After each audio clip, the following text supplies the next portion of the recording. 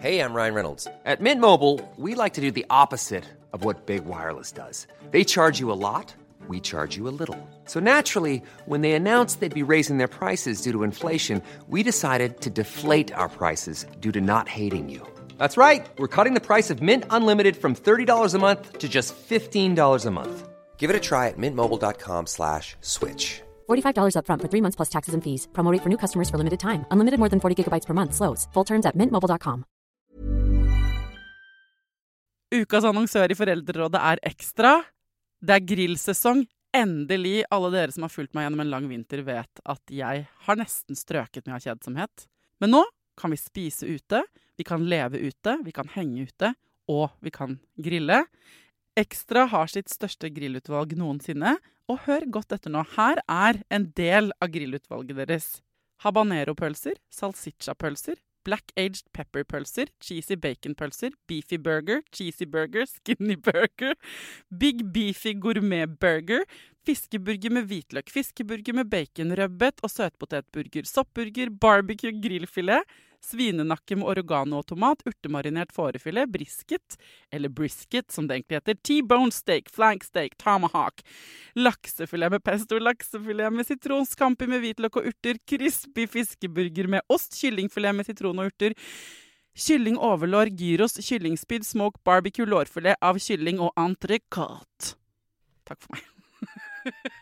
Dette bare noen av produktene i Ekstra sitt største grillutvalg noensinne, og kommer blant annet fra Norges mest prisvinnende grillserie, Grill Perfekt.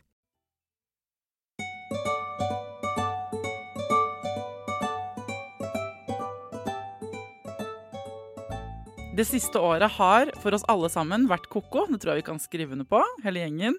For meg privat også, ikke sant? De som har fulgt med i denne podcasten vet at det har vært et bratt år for meg og min familie. Og det liksom et gjennomgangstema da, både i verden, føler jeg, i samtaler jeg har med venner og kollegaer og med mine søstre. Det sånn ubehag, stress, uro kaller vi det mye. Uro, hva den uroen? Det angst? Hva det som bobler under overflaten? Og så har jeg fått mange meldinger av dere deilige lyttere på det samme tema. Og så det så mange innfallsvinkler, og jeg prøver å dekke mange av dem. Jeg har fått flere av dere har helt konkret bestilt og spurt etter en ekspert på uro som heter Kaspar. Kaspar Seip, han en fyr som har skrevet bok om uro. Han har en podcast sammen med Guro Fostervold som heter Guro og Guru, hvor da Kaspar guruen. Den kan dere godt sjekke ut. Og flere av dere har nevnt han ved navn, fordi dere tenker han har noen gode råd til oss når det gjelder alt det vi går og stresser med og styrer med inni oss. Jeg har endelig fått tak i han. Jeg gleder meg til å grille han nå. Jeg vil finne ut hva den uroen, og ikke minst hva det vi kan gjøre med den.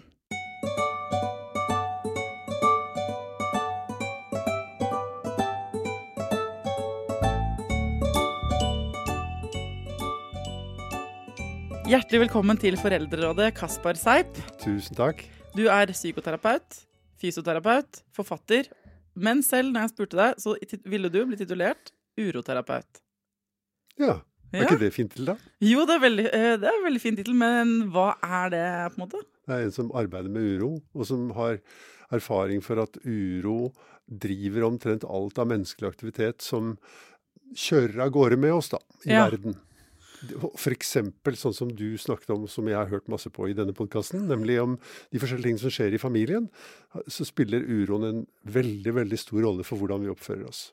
Hva uro? Uro noe som vi har i kroppen vår, og som alle mennesker har i kroppen sin.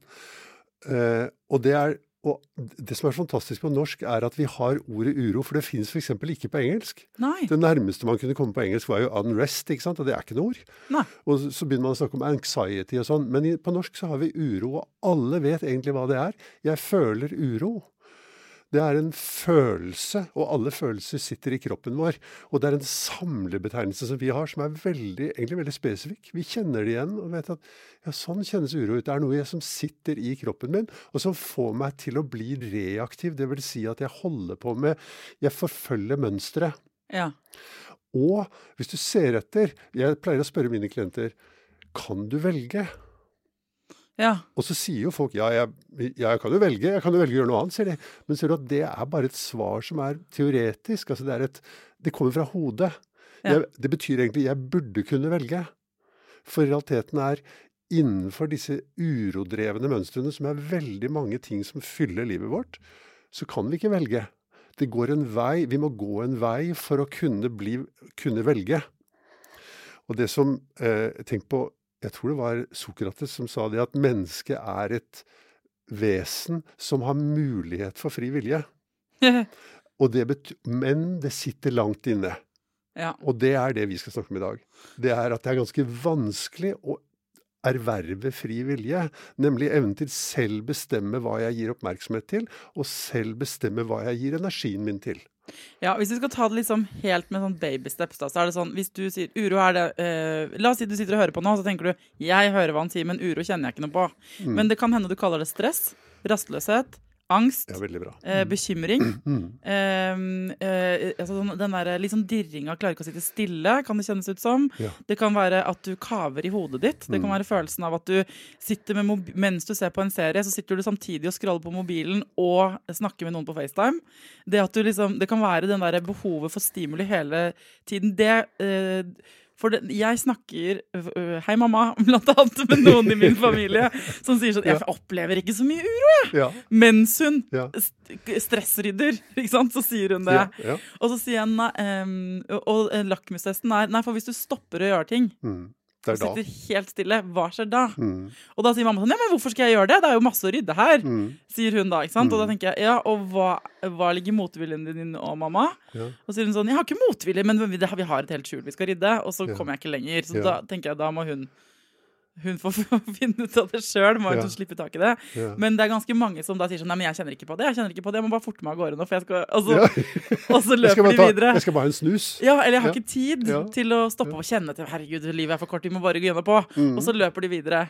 Så du kan, så for de som tenker det da, det sånn at du tenker at alle mennesker kunne fått noe ut av å stoppe opp likevel, bare for å sjekke? Ja, men jeg tenker at stort sett så det smerte som driver menneskene. Altså det det som motiverer oss til å gjøre noe ekstra. Så jeg vil ikke anbefale noen å befatte seg med uro i det hele tatt, før de nødt til det. Ok, hva mener du da? Nei, fordi at man begynner å kjenne at det vanskelig å være menneske. Man begynner å få det vanskelig, Ja. og det skjer som regel når man nærmer seg midten av livet, at det begynner å bli vanskelig. Sånn som den alderen du i, så begynner det å bli vanskelig for mange mennesker.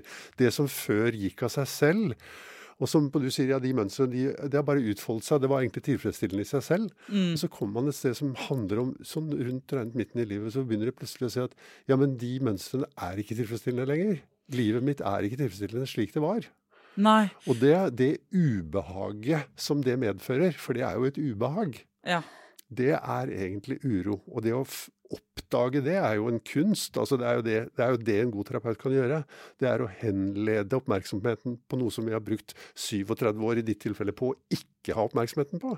Du har øvd deg 37 år på å ikke ha oppmerksomheten på det. Jeg har trodd at jeg har vært dritsmart på det her, Ja. og kjempe i kontakt med følelsene mine, og alt, Ja. altså, og de fleste som kjenner meg ville sagt som, jeg snakket nettopp med en venn av meg som jeg var liksom bestevenn med da vi var barn. Han var 16, jeg var 15, og vi var sammen hele tiden. Ja. Og det koselig å snakke med gamle venner, for de kjenner deg på en sånn grunnleggende måte. Så hadde vi en telefonsamtale her, så sier han, ja, nei, for du har jo alltid for eksempel lener meg veldig inn hvis folk har et problem. Hvis du kommer til meg med et problem, Kasper, så setter jeg hun rundt bordet og sier sånn, ok, fortell alt. Ja. Og så tenker jeg gjerne veldig mye over det til dagen etter, og ofte er det hun som kan ringe deg og si sånn, du, jeg googlet det, jeg fant ut hva du skal gjøre.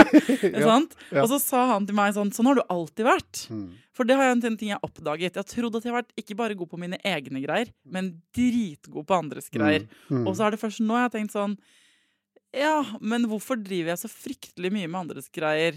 Hva skjer hvis jeg ikke gjør det? Ja. Og så har jeg prøvd å ikke, for det jo noen ting i livet man ikke kan fikse. Og når jeg da oppdager at det noen ting i livet jeg ikke kan fikse, når jeg så vant til å kunne fikse ting, så kjennes det ut som enden nær.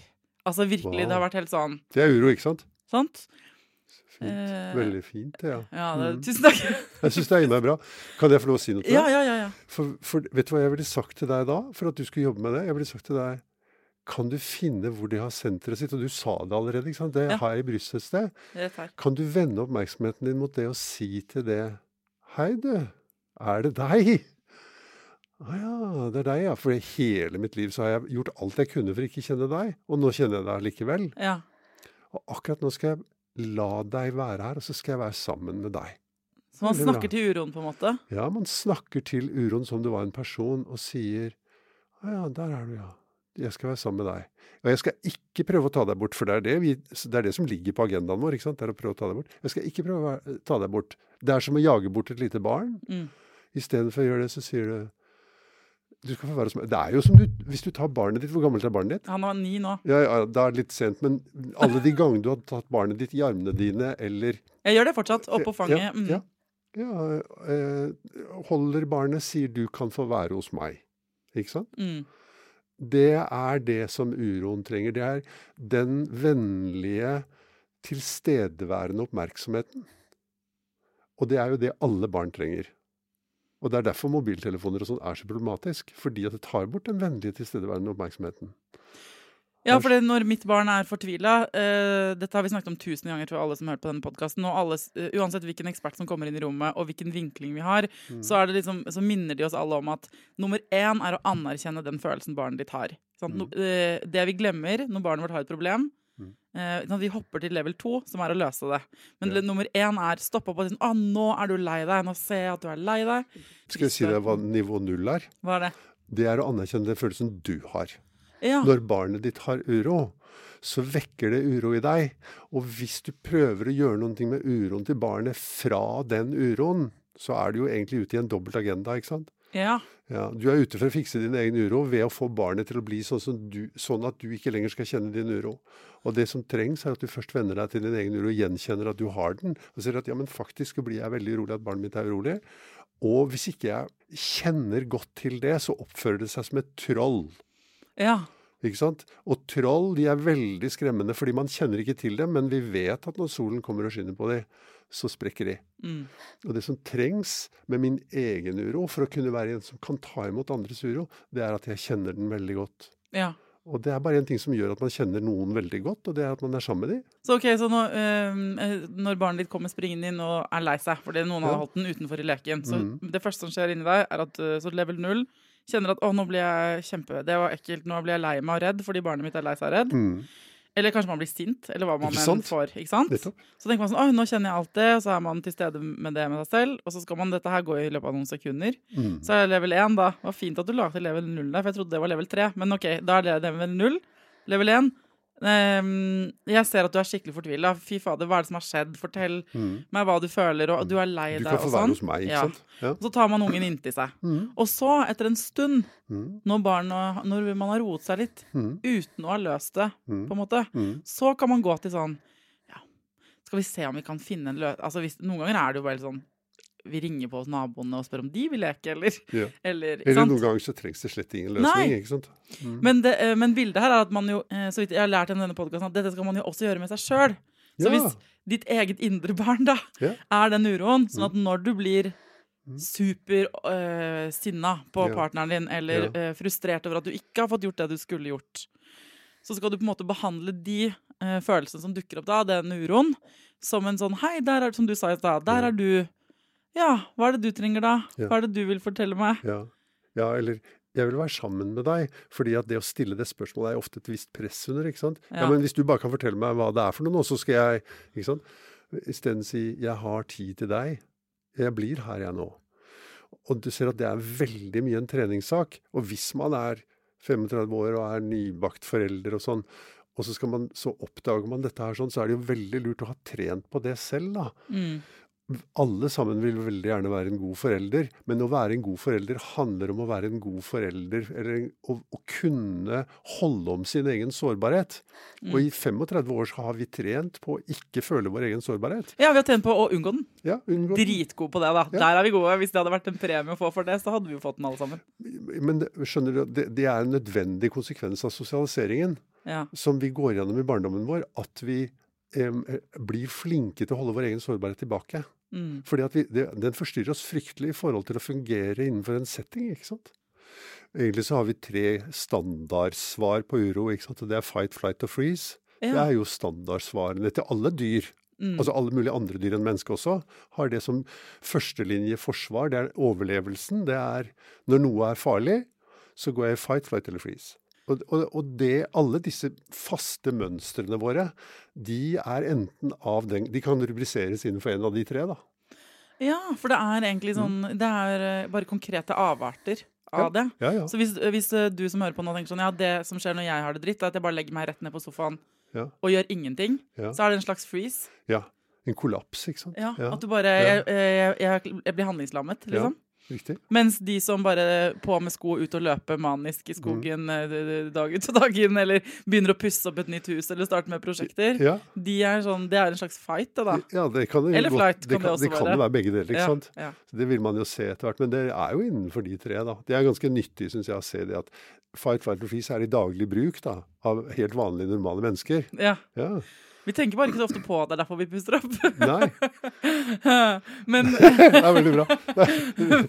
Men Hilsen har pustet opp masse dette året, eller sånn, men det jeg lurer på, fordi at jeg føler at jeg selv, og mange av de rundt meg, og så lyttere sender inn melding, ikke sant? Vi har forstått at man stopper opp, og så reflekterer man litt over, hva det jeg driver med? Ja, det et veldig godt spørsmål. Ikke sant? Ja. Og så kommer man kanskje til den erkjennelsen at nei, jeg driver og styrer nå med dette nye skapet vi skal bygge og få sortert tellekanter i alle skuffer, eller hva det nå du holder på med. Og hvis jeg stopper, så kjenner jeg at det kommer fordi det et ubehag der. Så sier du, sette seg ned og ønske velkommen til dette ubehaget da, for det var det du mente, ikke sant? Jo. Men så, hva skal man gjøre?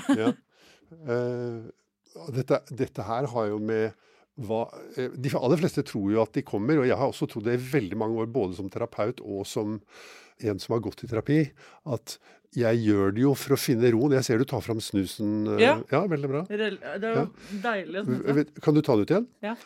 Og så kan du sitte med den litt i hånden. Jeg kan gjøre. Ja, veldig bra. Ja. Kan du ta oppmerksomheten ned i kroppen din og kjenne hvordan det kjennes i kroppen din før du tar en snus? Sånn, ja. Veldig bra. For nå rettet du oppmerksomheten ned dit, og så kjente du etter hva det egentlig som skjer. For hodet sier jeg har lyst på en snus, ikke sant?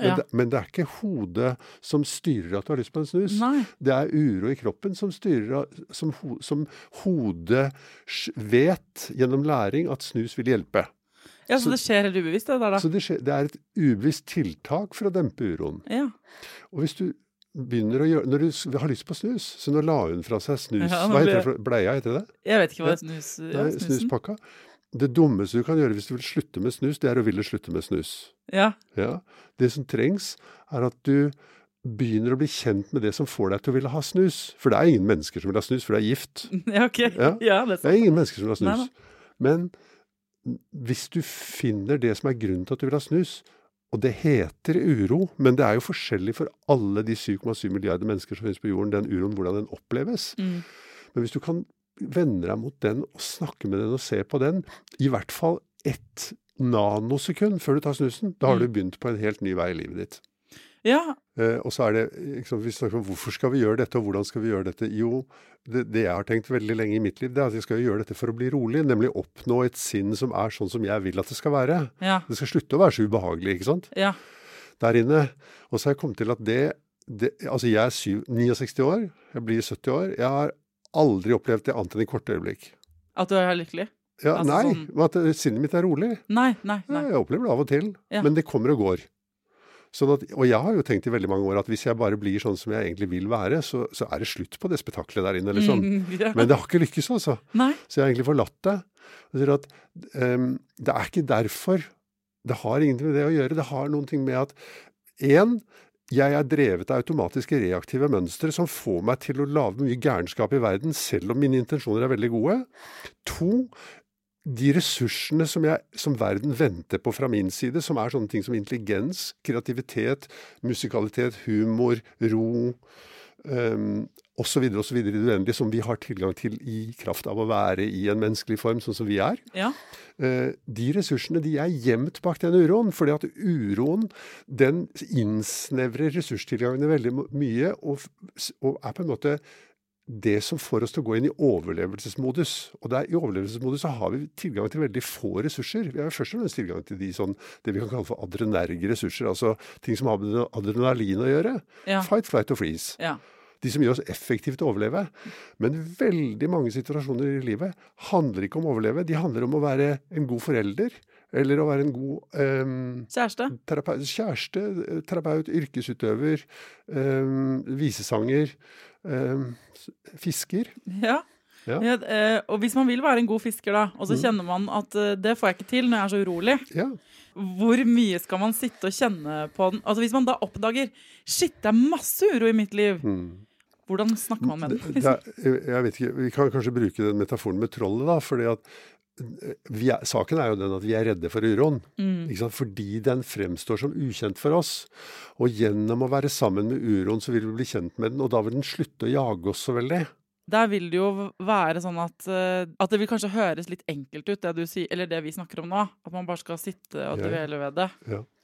Og at det løser seg selv. Ja.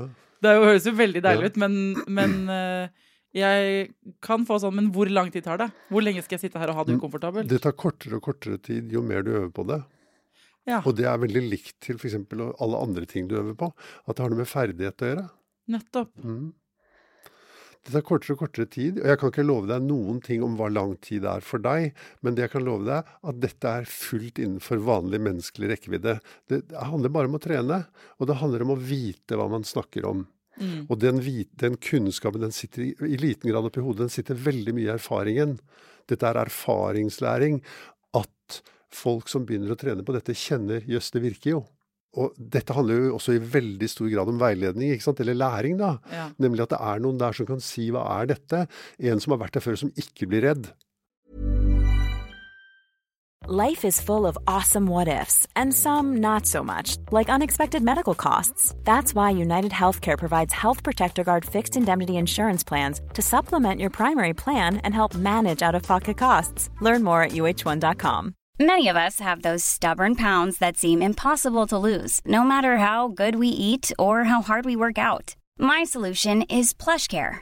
PlushCare is a leading telehealth provider with doctors who are there for you day and night to partner with you in your weight loss journey. They can prescribe FDA-approved weight loss medications like Wegovy and Zepbound for those who qualify. Plus, they accept most insurance plans. To get started, visit plushcare.com/weightloss. That's plushcare.com/weightloss. Ukas annonsør i Foreldrerådet er Nextory. Det er en lydbok- og e-bok-app. Altså du kan både høre på bøker og lese dem på telefonen din eller nettbrettet ditt. Og akkurat nå så får du 45 dager gratis, både til deg som kanskje har prøvd Nextory før, men også til deg som er helt ny. Jeg digger at også de som har prøvd det før får lov til å prøve igjen. For å få 45 dager gratis, gå inn på nextory.no/foreldrer. Nextory har tusenvis på tusenvis av bøker du kan lytte til eller lese. Og i dag har jeg tenkt å anbefale noen bøker som faller innenfor det som kanskje kalles selvhjelpsbøker. Men den kategorien har jo litt ufortjent dårlig rykte, spør du meg. Den første boka jeg vil anbefale er boka som heter Psykolog med sovepose. Johanne Refseth, som har skrevet den boka, var jo gjest her for noen uker siden. Den er absolutt verdt å lese eller lytte til. Andre anbefalingen jeg vil gi deg er Sissel Grans bok, men størst av alt er begjæret, som handler om det å begjære noen andre enn den du er sammen med. Og jeg har også laget en episode med Sissel Gran om det temaet for et par år siden. Den boka er fantastisk. Hvis du har lyst til å prøve ut Nextory for første gang, eller har prøvd ut før, men vi prøver det ut igjen, helt gratis i 45 dager, gå inn på nextory.no/foreldrer. Hvis det er sånn at man for eksempel kjenner selv at nei, jeg har god kontakt med mine greier, og jeg er god til å balansere det å kjenne etter, og stå i uroen og ta den med, og de gangene jeg trenger en pause, løpe meg den turen i skauen, eller rydde de, ikke sant? Og det er noe med, det betyr ikke at man ikke skal gjøre de tingene, for det er jo lov, hvis det liksom er i gåseøyne valiumen din da, så må man jo få lov å ta den valiumen. Det må man vel, så lenge man vil, ja. For hvordan balanserer du det selv da? Jeg hørte på en podcast, for du er jo med i Guru og Guru, dere har en egen podcast, jeg har hørt litt på den i siste, og der forteller du selv at du for eksempel er sånn som liker å stå opp tidlig og være aktiv og få den ut av dagen, og at du blir urolig hvis du ikke gjør det. Men er det ikke sånn, hvordan balanserer du det? Jeg har ikke noe godt svar på det annet enn blir du tilfreds med selv? Ja. Hva blir jeg tilfreds med selv? Hvis jeg er tilfreds med et liv som består av å jage rundt, så vil jeg gjerne fortsette med det. Ja. Min generelle holdning til det er ikke noe vits å komme til meg hvis du er fornøyd med livet. Da synes jeg du skal fortsette sånn som du gjør. Det er bare tull å holde på å gå i terapi hvis man er fornøyd med livet sitt. Det er først når man ikke er fornøyd med livet og trenger hjelp, at man skal gå. De som får mest ut av det er de folka som virkelig trenger det. Altså de folka som sier, jeg trenger hjelp. Ja. Da får man noe ut av det. Og ellers så jeg er ikke så veldig interessert i å snakke med de som bare er interessert, egentlig. Nei, ok. Nei. Takk for at du kom. Men, ok, så hver enkelt som hører på det. Men hvis du har det bra, hvis det er sånn at, men jeg er helt stabil og fin. Ja. Jeg har en god balanse mellom å sjekke inn ved meg selv og sjekke ut og gjøre andre ting. Så kan de jo ha en partner, eller et barn, eller en mamma, eller noe sånt, som ikke har det sånn, hvor du ser at de strever. Hvordan er man et godt medmenneske til en som har skikkelig mye uro? Og hvor det er veldig vanskelig? Man snakker om seg selv. Det er ikke så få henvendelser jeg får som sier, jeg er egentlig veldig flink både til å romme min egen uro, til å ha det fint i livet mitt, men mannen min, han er sånn og sånn og sånn, kan du hjelpe han? Ja, hva sier du da? Sier nei til. Ja. Jeg tar ikke oppdrag på vegne av andre. Hvis jeg sier bare, men han kan bare henvende seg til meg, så skal vi se på det. Når en person sier, mannen min har et problem, da sier jo den personen, det jeg hører det er at jeg har et problem, og jeg tror at det er mannen min. Ja. Og hvis den personen sier, så jeg kan jo si det til den personen, jeg tror, hei, kanskje du skulle se på, hvorfor går du rundt, hvordan har du det, du som går rundt og har en mann som er et problem for deg? Men jeg synes det er veldig viktig det du sa, at hvis du blir reaktiv, altså hvis du blir veldig urolig av at annen menneske er urolig, da har du et problem når du vil sette inn hjelpegiret ditt, fordi at du er så begrenset i den måten du nærmer deg på, når du er urolig selv. Jo mer urolig det er, og vi stort sett sterkt undervurderer hvor urolig vi blir av ting. Men så, hvis man håndterer sin egen uro og gjenkjenner den og kan romme den, så er det jo helt klart at det er et stort poeng å hjelpe mennesker i verden, hjelpe andre, og kunne gjøre det på en ryddig måte. Hvordan gjør man det da? Det første man gjør er at man er sammen med mennesker og har medfølelse med det. Og hvis du har tilgang på medfølelse, så betyr det jo allerede at du har tilgang på noen ressurser, for medfølelse er en ressurs. Det er riktig nok ikke en behagelig ressurs. Det er jo ubehagelig å ha medfølelse. Ja, er det ikke det? Jeg kan føle at det kan innebære mye smerte. Ja, nettopp. Og det å kunne bære den medfølelsen uten å gå i løsningsmodus for den andre, si at, for da blir det sånn, du har et problem, det gjør meg urolig, jeg må fikse det sånn at jeg kan bli rolig. Ja, sånn har jeg det. Sånn er det jeg driver med. Det var det du sa innledningsvis. Det driver jeg med. Jeg tror jeg veldig mange av de mammaene spesielt som sender inn meldinger til meg, driver med det. Og om det er barnet, eller om det... Og der har vi jo på en måte et smutthull, der har vi lov, der er vi forpliktet, der skal vi gjøre det. Men jeg synes jo det eksempelet som du ga i sted om mobbing på skolen er et veldig godt eksempel, fordi at er det noen ting som gjør oss som foreldre urolige, så er det jo at barna våre ikke har det bra på skolen. Og vi går veldig lett i fight da. Vi går inn og vil fikse på det, og vi vil finne hvem som er mobberen, og vi vil få en slutt på dette her. Gjerne, ikke sant? Og vi setter i gang en dynamikk som er konfliktskapende. Sånn at det første er, hva skjer med deg når barnet ditt kommer hjem og sier at du blir mobbet på skolen? Kan du eie de følelsene som går gjennom deg, i stedet for at du bruker de som drivkraft til å gjøre noe med det? Saken er nemlig, man blir ikke noe dårligere til å gjøre noe med et mobbeproblem hvis man er rolig. Man blir bedre. Ja, det her burde jeg notere faktisk. For jeg kan ofte tenke, man sier jo også i dagligtalen sånn, bruk den energien, bruk det raseriet til noe annet. Bruk den uroen til noe, ikke sant? At man nettopp gjør det, man tar med seg sinne fra en samtale og bruker den et annet sted. Ja. Men det er ikke, det du sier er det motsatte, det er ikke nødvendigvis, du trenger ikke nødvendigvis det. Nei, kanskje det er unyttig liksom, å tenke sånn. Det er et annet eksempel på det nå er jo det med korona. Det er, særlig den første tiden med korona så var det snakk om at det er veldig nyttig at folk er redde, for da passer man seg. Men det er absolutt ikke noe forskningsmessig belegg for å si at det å være redd fører til at man er bedre til å håndtere vanskeligheter. Nei, det er tvert imot. Ja, det er tvert imot. Sånn at når vi skal komme med gode tiltak og få et gjennomslag i befolkningen for å oppføre seg fornuftig, så må vi sørge for at vi kommer fra et sted som ikke skaper unødig uro da, eller øker uroen, sånn at folk er i stand til å bruke vettet sitt. Ja, men ok, hvis det er sånn nå, hver enkelt som hører på sitter med oss inne i headsetene sine, og så går de rundt i sitt liv, Og så reflekterer du, kanskje vi nå har inspirert noen ekstra folk da, til å stoppe opp og tenke sånn, ja, hva det jeg driver med i hverdagen min? Og så gjør vi jo masse ting, vi jobber, og vi har jo masse aktiviteter og går på turer, og noen puster opp på noen, og trener og alt det der. Og så kjenner man sånn, nei, men det jo ikke handlingene du holder på med i seg selv som det noe problem med i det hele tatt, nødvendigvis. Det jo liksom utgangspunktet. Hva skjer hvis du ikke gjør det? Hva bruser opp i kroppen din? Skal ikke alle sjekke inn? Du sa sånn, hvis man har det bra, så trenger man ikke å sjekke inn? Nei, ok. Så hvis du har det dritbra i livet, dropp det, ikke noe ut. Hvis du har det dritbra i livet ditt, fortsett med det. Ja. Og den dagen det bremser, så kan du begynne å se på det, ikke sant? Ja, den dagen du tenker, hva det jeg holder på med? Jeg føler at jeg ikke fornøyd, jobben gir meg ikke noe, eller... Eller å løpe Birken gir meg ikke noe lenger. De ga meg veldig mye, liksom, men det gir meg ikke noe lenger. Ja. Så man skal først stoppe opp og sjekke inn når man har det ubehagelig. Ja, når man sier at det ikke tilfredsstillende, denne måten å leve på. Nei. Jeg trodde det var det, men så plutselig så det ikke det lenger. Og da begynner man jo å kjenne uroen, ikke sant? For at man ser seg rundt og sier, ja, men det var jo så fint å spise pizza hver eneste fredag. Og nå synes jeg ikke det noe fint lenger. Nei. Ok, så da skal man stoppe opp og sjekke inn. Og da kan man ta på seg litt sånn der detektivkostyme. Og så begynne med et forstørrelsesglass og kikke litt på ting og tang. Ja, særlig de tingene som gjør vondt.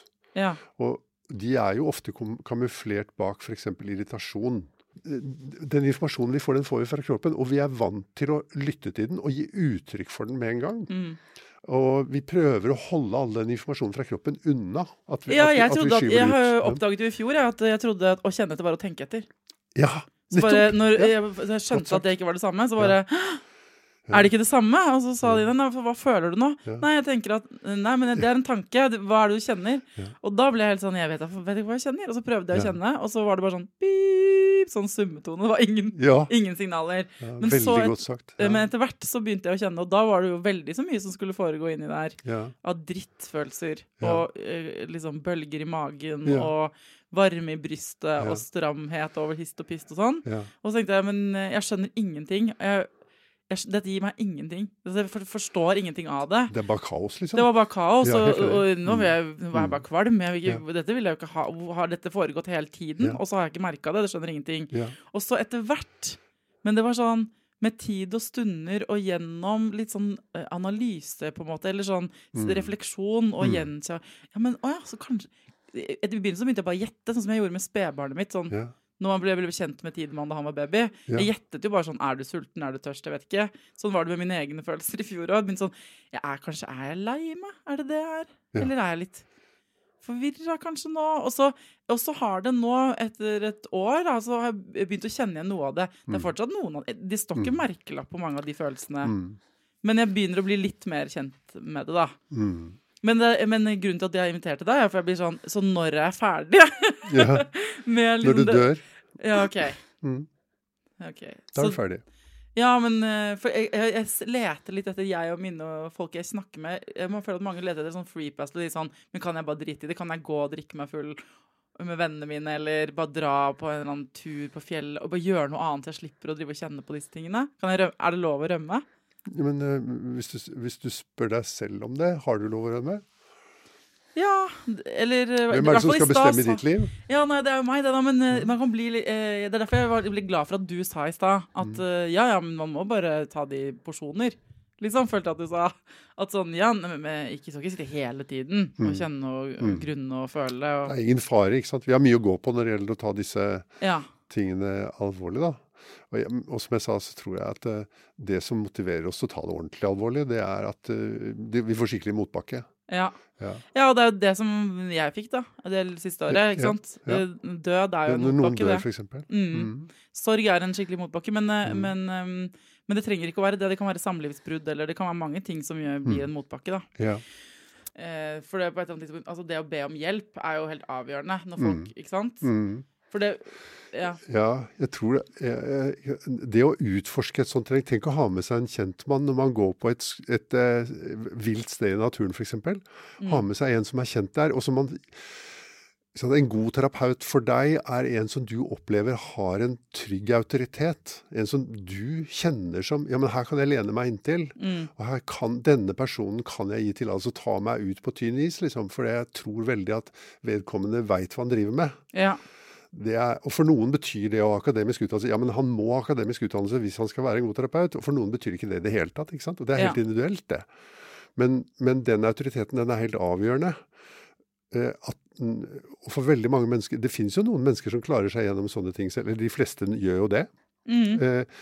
Du kan si, de fleste får heller ikke så veldig mye ut av det. Men for mange mennesker som får det veldig hardt, sånn som jeg har fått i mitt liv, og som de som kommer til meg stort sett har, så er det av veldig stor verdi å ha en guide som man tror på, eller som man stoler på, mener jeg. En som man kan lene seg til og si, ja, men her tør jeg være.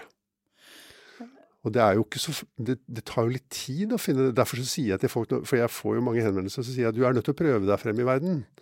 Og du må ta noen sjanser når det gjelder terapeuter, og finne ut, ja, men hvem er det som jeg føler meg vel hos? Og så lande litt der og se, ja, men kanskje prøve litt her da. Og så vil man finne det. Ja, så kan det jo være, eller jeg pleier jo, dette er jo en slags skolemedisinsk podcast, jeg pleier jo å anbefale folk å sjekke ut sånn, det kommer jo an på hva folk er opptatt av da, for den kjemien er jo helt avgjørende selvfølgelig, men å liksom gå inn sånn, hva slags terapi er det? Jeg googler litt ulike former for kompetanse. Noen kunne bare snakke, ikke sant? Noen snakker med naboene sine, og så fungerer det kjempebra, eller har en bestevenninne eller noe sånt. Så fint da. Men ja, ikke sant? Det er jo helt nydelig, men hvis du tenker sånn her, nei, dette her er så vondt at jeg trenger noen som jeg vet har papirer på, at de har evidensbasert forskning i ryggen, eller skjønner du, om man vil ha den, så må man gå og finne det da. Men er det sant at den som trenger hjelp vet hvilken hjelp den trenger? Nei, det er derfor det er vanskelig, når man står der og har det dritt, og ikke vet hvem man skal ringe til. Derfor så må man prøve seg fram. Man må det. Og derfor så er det ikke sant at det er en bestemt type, at det er så veldig lurt å snakke om hva man tilbyr. Det som er lurt å gjøre, det er å prøve noen. Ja. Og så ser man da hva vedkommende har å fare med, ikke sant? Ja, men det er jo sårbart det også da. Hvis man, ikke sant? Men det er det jo. Ja, det er det. Og du kommer ikke utenom det. Selv om vedkommende har 17 diplomer på veggen, liksom. Nei, det er sant det. Men til slutt så tenker jeg bare at jeg måtte nevne det du sa i sted om at livet jo ikke bare er kos og hygge. Sa jeg det? Nei, du sa at, ikke sant, at du skjønte du prøvde å lete etter sånn, hvordan kan jeg finne ro inn i hodet, og Satra slutter å mase inni der. Ja. Fordi at jeg har fått et motto dette året her da, som er sånn, hvis jeg slutter å tenke at livet skal være så innmari, for det har vært så ubehagelig. Det er så mye ubehag hele tiden. Ja. Selv om jeg på overflaten har jeg det helt bra, liksom. Jeg er ikke syk, ingen jeg kjenner som er syk, og alt er liksom på papiret fint. Men inni meg, og inni oss, og inni min familie, og inni mange, mange andre, for det ser jeg i innboksen min, så har 2020 spesielt mye ubehag. Ja. Så det har skiftet overskrift i livet, som var sånn, om å gjøre å ha det så hyggelig hele tiden, til sånn, målet er bare å være til stede i det som skulle måtte komme, da. Jeg synes det er utrolig fint at du sier det, fordi at vi går jo rundt og tror det at det er noe galt når vi ikke har det bra. Og da blir det dobbelt skam, på en måte. Ja, trippel, kvadruppel, ikke sant? Mens det handler om, det som vi sier i podcasten Guru og Guru, det er at vi sier at det handler om å bli god til å ha det dårlig. Hvis du er veldig god til å ha det dårlig, da er det jo ikke så farlig å ha det dårlig. Nei. Enig med det, måtte veldig bra. Og jeg har snakket om før, jeg har sett for meg et sånt livets bingobrett, at ikke sant, der hvor du kan tro, vi blir opptatt til å tro at vi skal ha et sånn, vi skal krysse på sånn, jeg er lykkelig, jeg er glad, jeg har det bra med meg selv, jeg er stolt, og at du skal liksom krysse på det hver dag. Du har fått feil bingobrett, du har blitt lurt, for bingobrett er sånn, dårlig hårdag, failure, veldig glad i ungen min, dritsur på mannen min, lei meg inni meg, følte meg mindre, alt, så krysset på så mye som mulig, og jo flere opplevelser og følelser du har, av alle slag, jo mer lever du på en måte. Ja, jo mer deltar du i livet, ikke sant? Ja, det er da du får bingo. Ja. Liksom, det er når det blir ikke noe bingo av det der. Nei, ikke sant? Sånn at av den Instagram-virkeligheten blir det ikke noe bingo. For da er det, med det utgangspunktet, det betyr jo ikke det at man skal liksom drive og jakte og ha det dritt i årevis, men det er noe med at når det kommer bølger som 2020 med pandemi og eller sorg, eller du går gjennom et samlivsbrudd, eller et eller annet er vanskelig, i stedet for å få panikk, fordi det skal ikke føles sånn, så bare la det liksom skylle over deg som en sånn dønning, og prøve å på en måte bare la det skje da. Ja. Det driver jeg og minner meg på. Jeg synes det er veldig, veldig bra da. Og hvis du tenker på at til slutt så skal vi dø, og tenk å dø uten panikk. Tenk deg, vi tenker jo nesten ikke det som en mulighet engang. Nei. Tenk å dø uten panikk da. Våken, liksom. Ja, så har du lyst til det, eller? Ja, det ville vært veldig fint da, å få med seg døden. Som en fin avslutning, liksom. Ja, det blir neste episode du kommer på besøk, tror jeg, hvis vi skal snakke om det på den perspektivet. Kanskje du vil komme på dødsleiet mitt? Hvis jeg får lov til å komme, så kommer jeg gjerne på dødsleiet. Ja, men det får du. Men du, ok, jeg prøver meg alltid på en oppsummering. Dette blir vanskelig, men jeg prøver. Hvis du har et godt liv og føler at alt det du driver med, du som hører på nå, fungerer helt topp for deg. Det liksom, ja, men jeg håndterer mitt liv og mine ting og mine følelser superbra. Så trenger ikke du å gå inn i uroen i veldig stor grad, med mindre du skikkelig nysgjerrig. Da kan du kikke litt på det selv og alt sånt.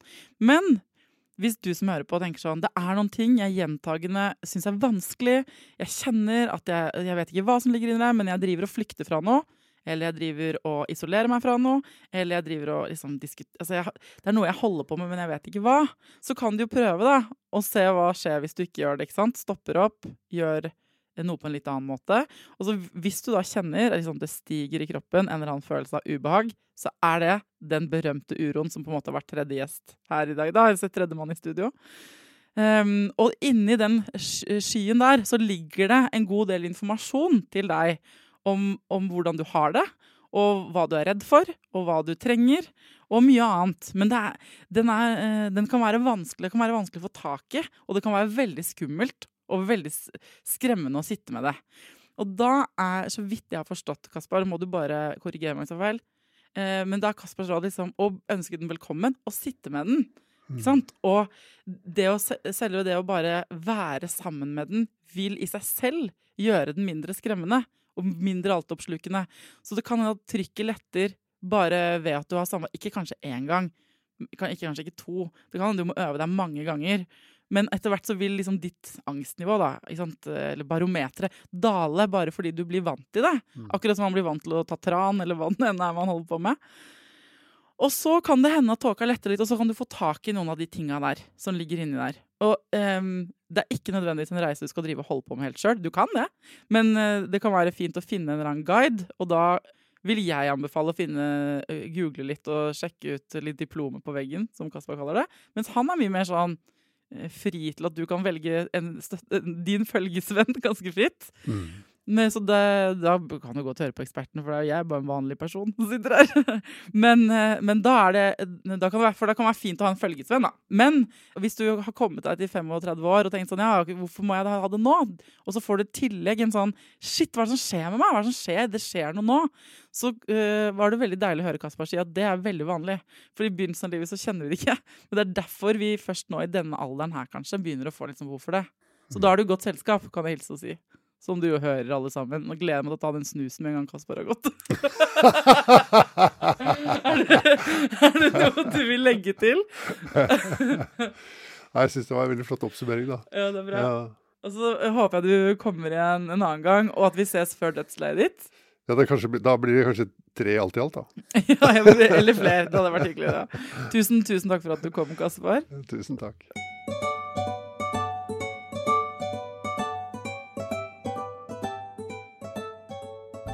For min egen del da, fine folk, så kan jeg jo fortelle dere at akkurat i dag det en god del uro inni meg. Det har vært sånn de siste dagene. Jeg vet ikke om det de nye innstramningene, ikke sant? Jeg har ikke hjemmeskole nå, men fader så dritt det at ikke vi kan være sammen med vennene våre. Og jeg blir stresset av å hele tiden måtte tenke etter hva som lov og ikke lov. Kan jeg drikke kaffe med henne? Og sånn. Bare de der summen av alle de sosiale begrensningene. Og at jeg ikke kan reise noe sted. Og at jeg ikke vet hvordan jula blir, og at nå det snart 1 år siden pappaen min døde. Akkurat kroppen min husker det. Og jeg hørt om det. Jeg har til og med laget episode om sorg, hvor de sier det. Men jeg hadde ikke trodd jeg skulle kjenne det så godt selv. Så hos meg det på terningkast 0, altså skala 0 til 10, hvor 10 maks uro, så ligger jeg jevnt på en... Jeg pleier å ligge på en 2-er, og nå ligger jeg vel på en sånn 7-er, altså. Det ikke bra. Det ubehagelig og vanskelig, og så vet jeg, fordi jeg vet at det mange andre, ikke sant? Jeg fikk i natt en melding fra en høygravid som gruer seg skikkelig til å føde, og det mange av dere. Jeg får meldinger fra folk som står i samlivsbrudd, og som lurer på, skal jeg gå fra kjæresten min nå, eller skal jeg vente? Dere det dritt. Jeg vet om, ikke sant? Folk som bekymrer seg for ungene sine, eller som har besteforeldre de redde for. Så hvis du går rundt på gaten nå, for eksempel, når du hører på denne podcasten, så ser du fjes du går forbi, eller du sitter og scroller kanskje på mobilen, så ser du fjes på Instagram. Så kan du jo på en måte minne deg selv på at bak de fjesene du ser, som ser ut som de har det helt vanlig og bra, så er det ganske stor sannsynlighet for at en god andel av dem også går rundt og strever litt. Og det er jo ikke sånn at vi kan fikse det, dessverre, bare på 0,6. Jeg tror bare det er liksom deilig å vite at man ikke er alene, om det er det ene eller det andre, sant? Så gi seg selv litt slack. Dette er mitt ufaglærte råd. Gi seg selv litt slack. For min del handler det om fyre mye bål, ligge mye i badekar og sove i skje med ungen min. Ikke sant? Snakke med folk jeg er glad i og lage mitt eget badesalt og helt banale ting. Gråte når jeg får mulighet til å gråte og føler at det er riktig. Og så må vi bare huske at dette går over. Ting blir bedre. Snart snur sola, og i mellomtiden så får vi bare prøve å kose oss, liksom. Altså, så godt vi kan. Ja. Nå ble dette her en helt annen podcast enn det pleier å være, men jeg hadde bare behov for å si det til dere, ok? Til neste gang, ta vare på deg selv, ta vare på ungen din, og lykke til.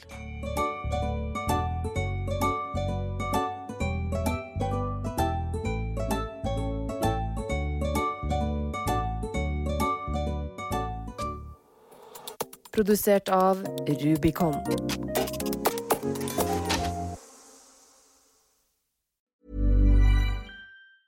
Mom deserves the best, and there's no better place to shop for Mother's Day than Whole Foods Market. They're your destination for unbeatable savings, from premium gifts to show-stopping flowers and irresistible desserts. Start by saving 33% with Prime on all body care and candles. Then get a 15-stem bunch of tulips for just $9.99 each with Prime. Round out Mom's menu with festive rosé, irresistible berry chantilly cake, and more special treats. Come celebrate Mother's Day at Whole Foods Market.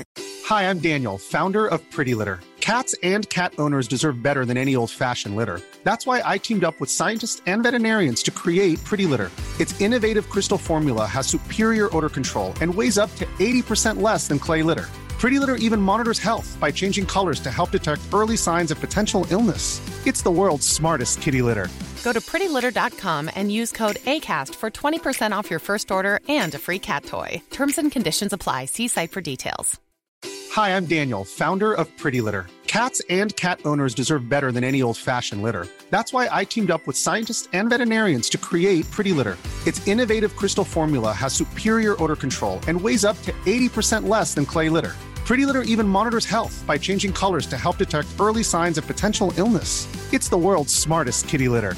Go to prettylitter.com and use code ACAST for 20% off your first order and a free cat toy. Terms and conditions apply. See site for details. Mom deserves the best, and there's no better place to shop for Mother's Day than Whole Foods Market. They're your destination for unbeatable savings, from premium gifts to show-stopping flowers and irresistible desserts. Start by saving 33% with Prime on all body care and candles. Then get a 15-stem bunch of tulips for just $9.99 each with Prime. Round out Mom's menu with festive rosé, irresistible berry chantilly cake, and more special treats. Come celebrate Mother's Day at Whole Foods Market.